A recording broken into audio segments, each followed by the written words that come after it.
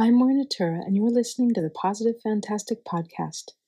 I had a wonderful time driving through very jungly, overgrown, lush roads on the big island of Hawaii to get to Hope Bee to interview her about her beekeeping practice.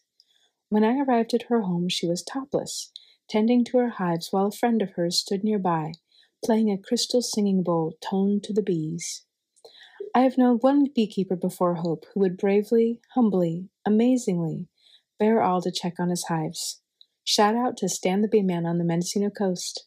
While I, in theory, am in love with this idea for reasons of deeper bee intimacy and the insistency of a slow, cautious pace, I almost always personally wear a full suit when I am entering a hive. But I really wanted to hear more about what prompted one to this practice, and Hope happily obliged me in our interview. I had met Hope online and was incredibly intrigued by her topless beekeeping. I immediately wanted to interview her, even though we had never exchanged more than a social media friendship. Personally, I have a very soft spot for bees. Over a decade ago, a few women in my community banded together and we created a small, close-knit ladies' beekeeping guild. We would help each other out when we were checking on our hives, and we attended beekeeping workshops, seminars, and classes together too. We even had a group moment when we got excited about apitherapy. An acupuncturist friend came to visit and was utilizing bee sting as a kind of medicine. Although I never really took up the practice, because it can kill bees in the process, I was thrilled to hear in our interview about Hope's success in keeping bees alive while also doing apitherapy. Everything I have ever learned about bees fascinates me completely. I could, and do sometimes, talk about bees for hours on end. Anytime I meet a fellow beekeeper, we're wrapped in the glory of having found another friend of the bees to compare notes with. And so it was with Hope. I watched her at work for the first hour of our visit. Then we promptly sat down and recorded this podcast episode, Melissa Musings. I hope that our interview will help shed light on why bees are so fundamentally important and what we can all do to bring more consciousness to how they are tended for optimal health in the future.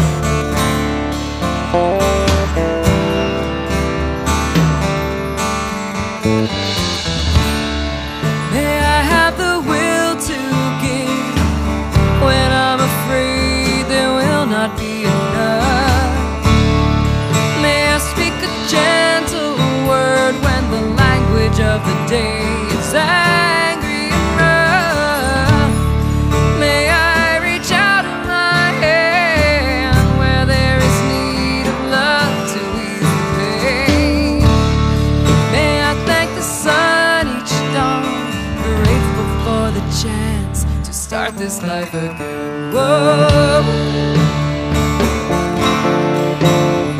Grateful for the chance.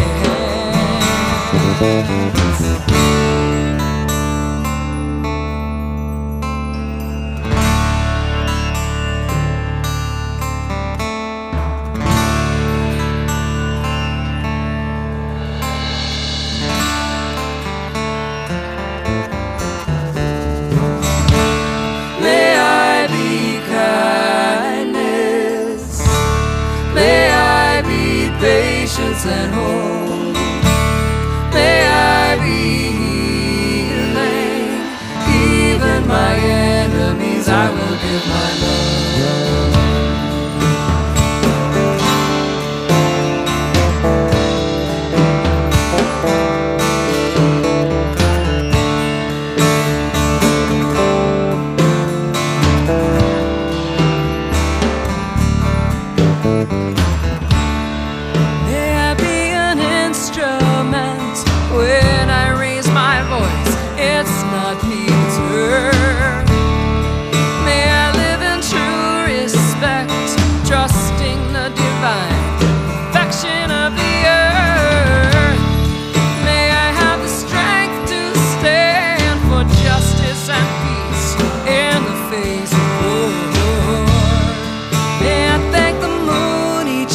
wait for the promise of the sun to rise again once more.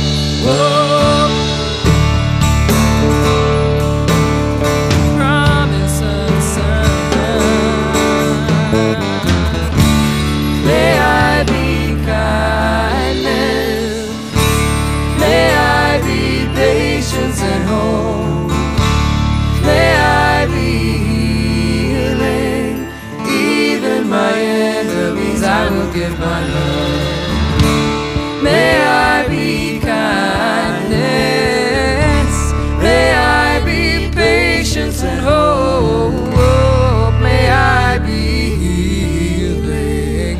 Even my enemies I will give my love. Even my enemies I will give my love. Even my enemies I will give my love.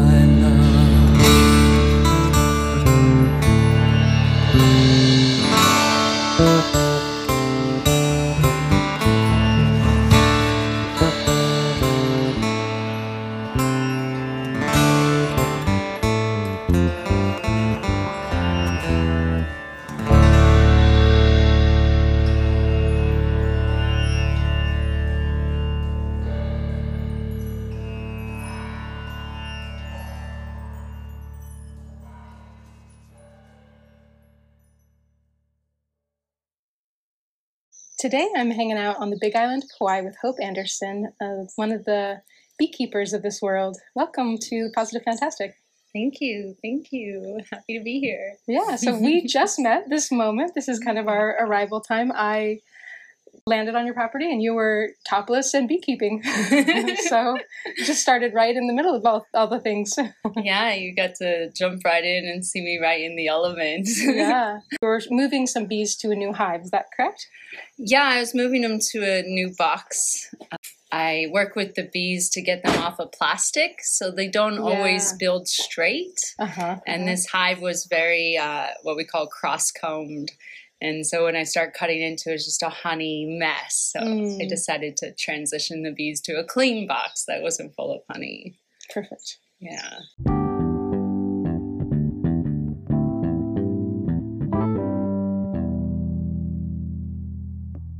So Hope, how did you get into beekeeping, bee tending? Yeah. It was really a calling. I had all these signs to move to Hawaii and to become a beekeeper. And it was never really on my radar. I didn't, I knew what was happening with the bees, as many people were aware, but beyond that, didn't know too much. And I moved here. One of the signs was this man, he's called the bee charmer. And so I started learning and working with the bee charmer. And he's very unconventional. He also doesn't wear protection. And I would do hive removals with him and just be in it. And I just learned by being, just learned by doing and being with the bees. I didn't go to school and I didn't really read many books about it. It's been really intuitive. And now for 5 years, I've been doing it. And it's amazing. I really see them as like the love frequency. Totally. And they're constantly reminding me to, be in love and have compassion and empathy for whatever's going on. Having compassion that I felt like a bear in the hive today, just ripping up the hive. And I was like, just having compassion that they're a little bit agitated, which isn't always the case. But today they were. And it was major reconstructive surgery today. Yeah, it was. If you would have been here earlier, I had like 2 hive tools and I was going in there like surgery, totally. Yeah. Awesome. And so how many hives do you have? Here at my house, I have 5. I tend to about 7 more on other people's properties. And they aren't technically mine, but, given that love and that sharing with my community too. Awesome.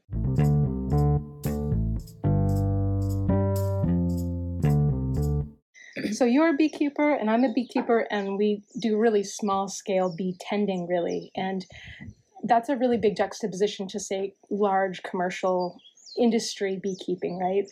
Right. And I think that most people don't really understand what that even means. I mean, in the sense that they understand that industry agriculture on a large scale is so big that it loses track of the component parts and the care, and that it's not about really the tending so much as it is about the profit margins, right? So in that same way, having a small scale bee tending operation brings it back to the bees again and the locality of what they're foraging on and all those things. And so you have been working with bringing some awareness to that for people in the recent past too, yeah? Yeah, I have been, just because I've been having my own experiences with commercial bees and noticing the effect that it has on the wild ones. So with anything, whether it's, farming chickens or farming tomatoes, once we take the love out of it and start making it about commodity, that's when dis-ease sets in, and it sets in these hives. Naturally, they live 6 feet apart, and in commercial beekeeping, they're right up on each other. There's like 4 right up on each other, not even an inch apart, and they're smelling that queen pheromone. Most of the queens in commercial beekeeping are artificially inseminated, right? And not from queen cells, which people don't really know. But there's the queen cells, like what the bees will naturally produce to create new queens.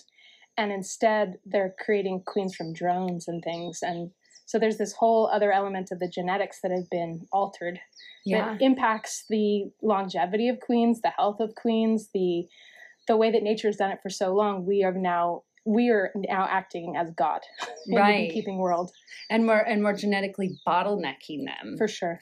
And so I believe that the queen has the intelligence to tap into what sperm is in her belly and be like, oh, we're under attack by beetles, so I produce more of this genetic, or, we need more honey, I do this genetic. When humans are raping her, like literally raping her and then injecting her with what sperm we think is best, she's totally doesn't know what's going on, and that trauma is reflected in the bees. Right. Then you see the disease and all the pests come in and they can't take care of it. So the beekeeper has to give them medicine and chemicals and do all sorts of crazy things. Right. I know usually the queen would go out and she would fly and have this amazing flight with as many drones as she wanted to have her liaisons with. And then she would have all that diverse genetics for, the rest of her life. Right. And instead, we've created the situation where she gets exactly like you said, whatever we've decided, which doesn't necessarily reflect bee knowledge or what bees would want for themselves at all. Right. And there's also something to be said for, which drones or which males rather did they pick the sperm from? Like she's flying at a certain altitude and she's got factors that she's weighing in on that are innate to her intelligence that we are not privy to.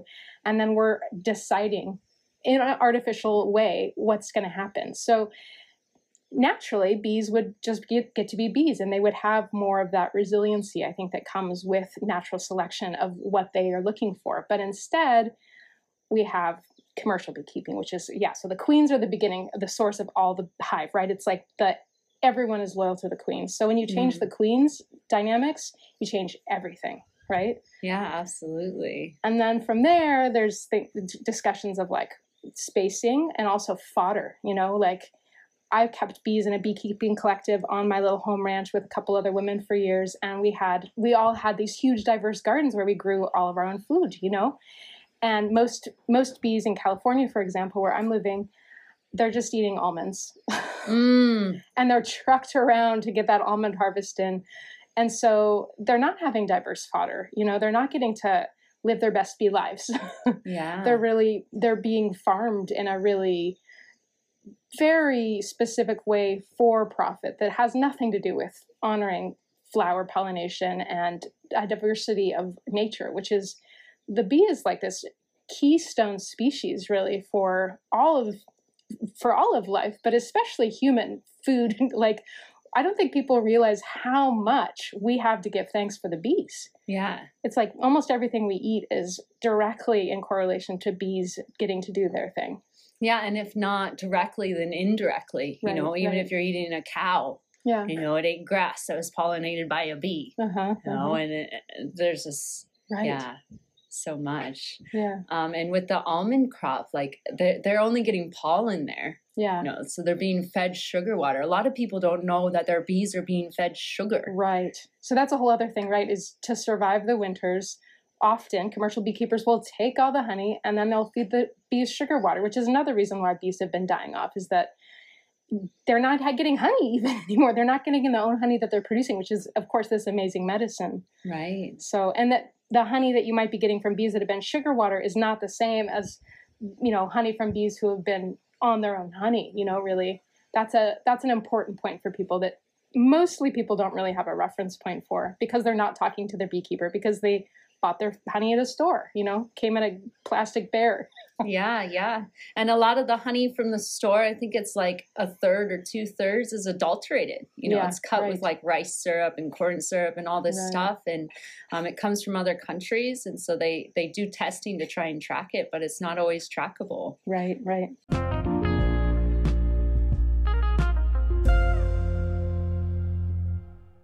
So out here in Pahoa, you have a really natural beekeeping setup, which is a beautiful contrast to what we were just talking about in the commercial world of beekeeping. Yeah. So I'm really passionate about wild beings, you know, whether it's bees or human beings or animals in general, but, you know, my passion is bees.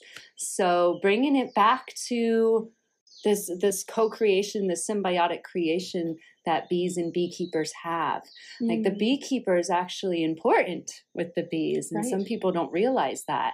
My intention when I go into the hive is to create space and cleanliness for the queen to continue to lay her babies and to grow. Yeah. And if a beekeeper doesn't go in there and take out some of the honey and create space, well, then there's room for a lot of pests to move in. It gets really dirty, unsanitary, and eventually they may die out or just leave. Right.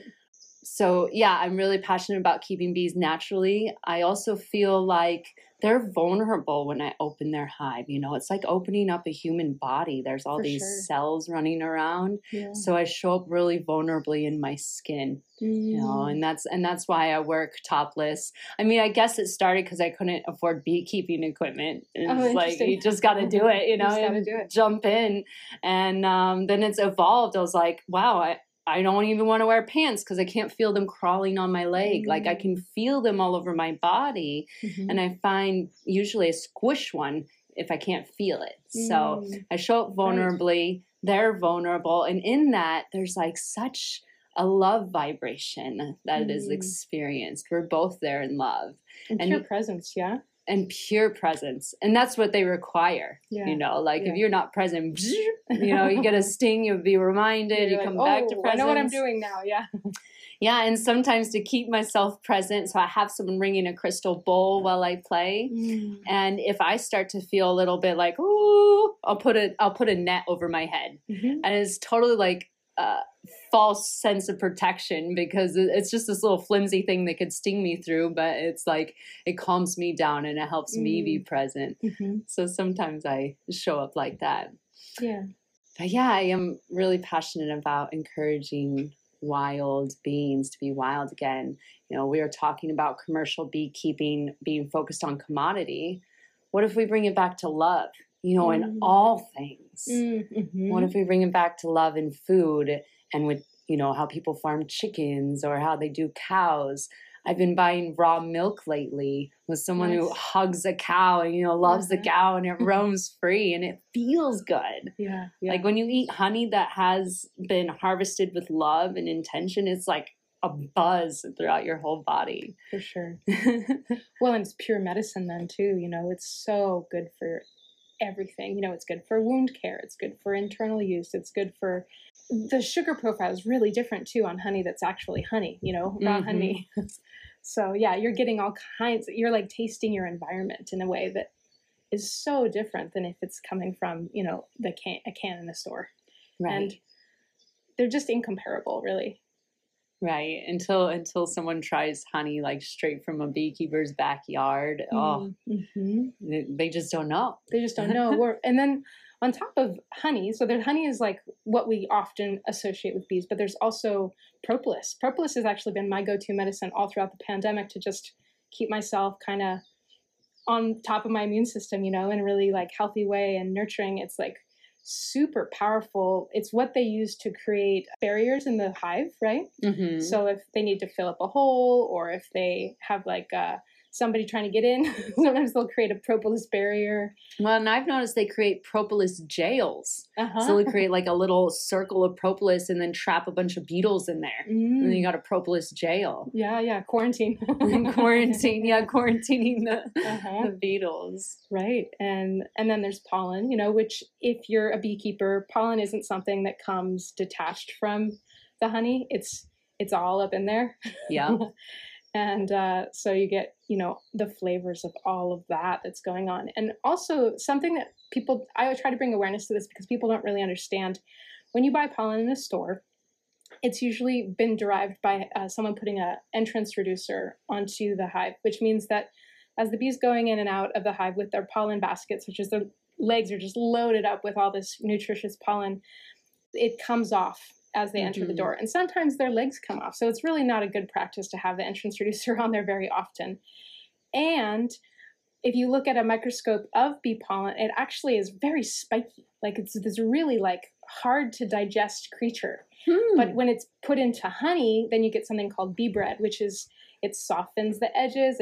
It's a natural ferment. And so I have little jars of bee bread around, and then you just have a little scoop. And so you're getting the pollen in the ways that the bees would have it. Right. And I hear that bee bread is really good for old people, like for Alzheimer's and dementia and stuff like that.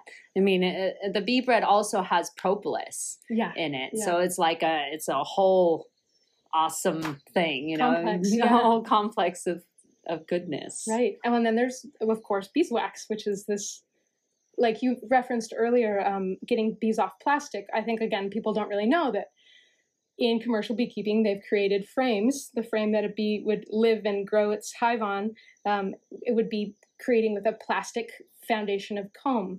Yeah. So instead of being able to build out their own beeswax, which is this amazing, phenomenally good smelling and feeling like warm, alive mixture that they naturally produce out of their own bodies, you get plastic.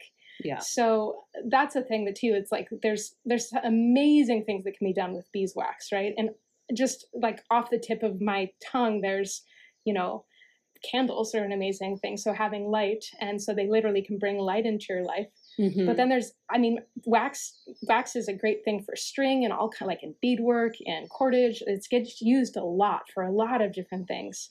And it's the only naturally occurring wax. Right. Like people buy vegan wax. It's like that had to be processed for them to even get that. It's usually paraffin, yeah. So it's like oil. Yeah. Basically, it's old dinosaurs. Yeah. And when you burn that, it's not good in your space. But if you burn beeswax, it's actually cleansing your space. It's got the negative ions. Yeah, the negative ions. Totally. Exactly.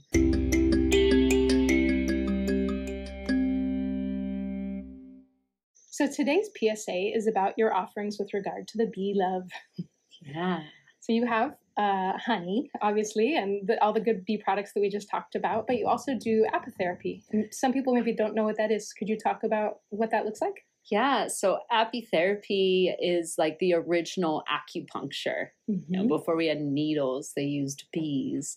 And I believe when people get stung just walking around, it's medicine, like there's some sort of medicine being delivered there. So people use it for Lyme's disease. I know people have cured themselves of Lyme's disease with it, Crohn's disease, arthritis, all kinds of things. And I sting people as well. I work with a couple of people that have arthritis, and it helps reduce the swelling. And I've helped wean people off of steroids, actually. Wow. By using the medicine of the bees. Right, because the venom probably brings circulation to the area, right? The body comes to bring in their own energy, so their healing is activated. Exactly. And when they sting you, they're giving you that life force. They're giving you all that love, all that energy that they've built up over their lifetime. And usually when someone would get stung, the bee would die because her stinger detaches from her body. But I hold the bee with my hand, and I use tweezers to help pull the stinger out with the bee. And so she doesn't die.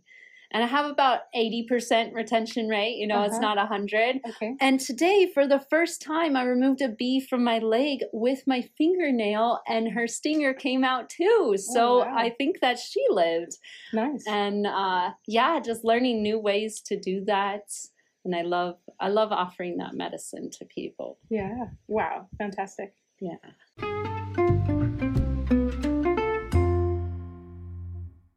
So the birds and the bees, people talk about the birds and the bees, and we all just think it means sex, but we don't really know where the heck did that story come from, right? And so one day I got like this download. My friend shared with me that when the birds sing, the flowers start to open. Well, the same thing happens when the bees come out and touch the flower. So the bees have an electrical charge, and when they go to the flower, it's the opposite electrical charge. And it's so much that the pollen like shoots off of the flower onto the bee. And it sends this electrical energy down through the plant and down through her roots and into the mycelium, so it can communicate with other plants. And that's how not only the flowers get to be pollinated, but the plants get to make love with each other underneath the earth, underneath the soil. And as we step on the earth, we feel that love vibration from the mycelium, from all that vibrating. And I mean, that's another reason why it's important to be barefoot, you know, to feel that energy underneath you. The buzz. The buzz. The buzz that's happening all around. So yeah, it's interesting that you say that. I never heard that about just, you know, bees going to flowers, but I have heard of this phenomenon of buzz pollination. And it's when a bee gets to a flower in, say, okay, so for Northern California where I live, in the winter, there's flowers that get pollinated, like the manzanita gets pollinated, and they're kind of waxy because they're flowering in the winter. And so a bee will come and go up to it and kind of detach its flight mechanism and then buzz at a certain vibration until the flower explodes on it. What? And I know, right? And so a naturalist friend, Kate Marienchild, told me about that, and I was just in awe. And so I've told everyone I've encountered who's ever been around me at Manzanita before, because I just think that's truly amazing. And then somehow they reattach their flight mechanism and off they go. So yeah, just like, you know, it was cool to come up upon you and you were having the sound bowls, because it is such a sonic resonance with these beings, right? They're really, there's a drone to them. I actually had, for a while, I had a neighbor who built me this crazy old school hive. It was all made out of wood. He put no metal in it. And it was shaped like a hexagon in honor of the bees.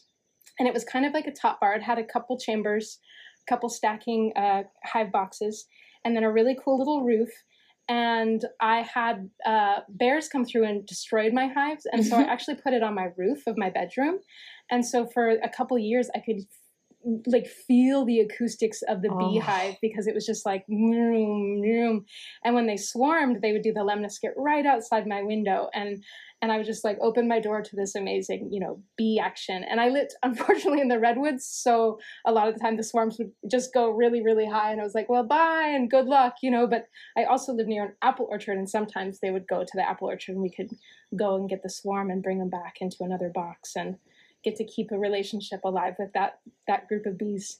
Right. But yeah, so amazing. And a swarm is a thing that in commercial beekeeping, they are constantly stopping, right? Yes. They're going in there, and if they see a queen cell, they're killing it, basically. They're like, nope, we're going to subvert that impulse. But really what's happening is if they're producing a queen cell, the hive feels like it's healthy enough to create more hives. Like it's parthenogenic in that way. It's self-reproducing. And so they create a queen cell, and that new queen hatches, and half of the bees are like, we're going with you. And they go create this new hive that's loyal to her and smell her pheromones and feel her out.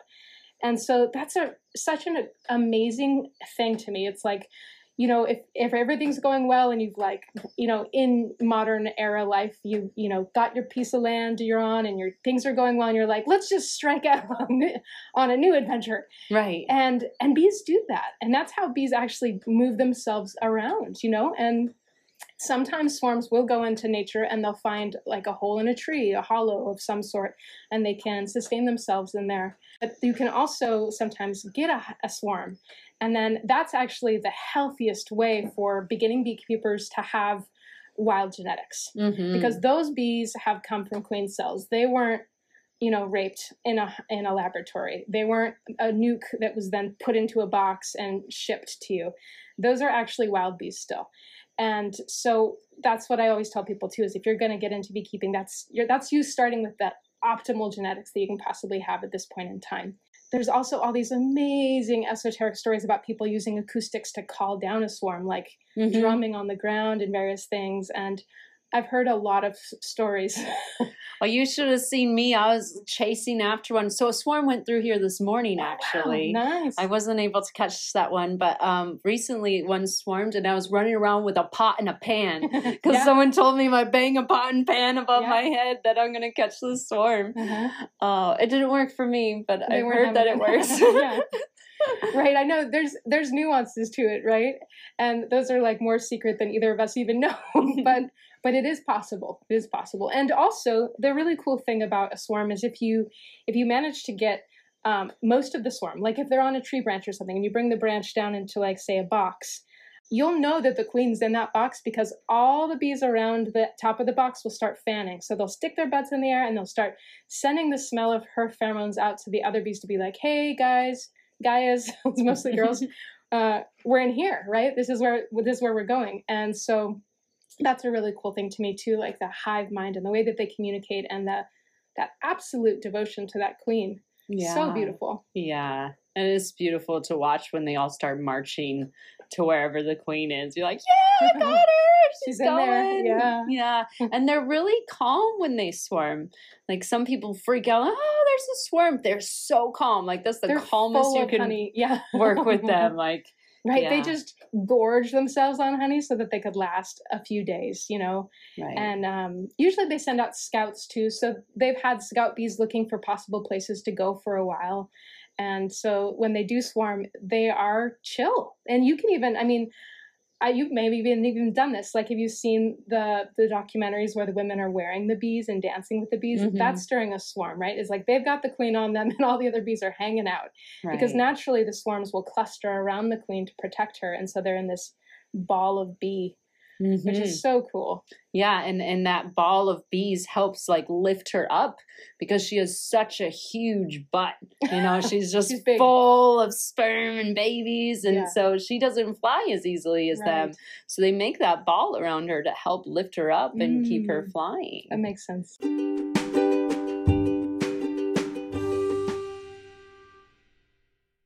Well, thank you so much, Hope, for joining me today and talking bee. That was really beautiful to hear another person who's out there who's really invested in helping us help the bees. Yeah. Thank you for having me. I love talking and geeking out with bee people. Yeah. So it was very fun. Thank you. Yeah.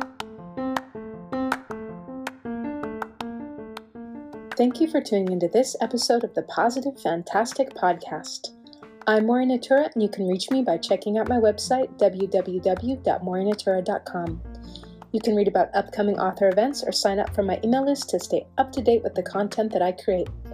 If you go to www.maureennatura.com/thepositivefantastic, you can link directly to any of the podcast episodes that have already been published and see short summaries describing each episode. I'm on social media, and you can follow me on Facebook on my page Maureen Natura Author. You can follow me on Instagram @Author Maureen Natura, and you can also follow my TikTok handle @Maureen Natura. Check out my channel at youtube.com/Maureen Natura to see a video of Hope tending to her bees at her home on the Big Island of Hawaii. You can get more information about Hope B. Anderson, bee guardian and apitherapist, by going to our website, honeybeesensual.com. She has produced a beautiful calendar, sells honey and beeswax candles. Additionally, she teaches workshops and is living a life in support of the bees. She also accepts donations for the Bee Free Foundation. Special appreciation to Alice DiMaselli for her song Promise of the Sun at the beginning of this episode. For more about her music, you can visit www.alicedimaselli.com. This episode of The Positive Fantastic has been brought to you on May Day to celebrate the wonder of bees. I hope you'll join us on summer solstice for the next episode of the podcast and the adventures in how we can thrive. Cheers, and may your journeying be buzzing with beauty.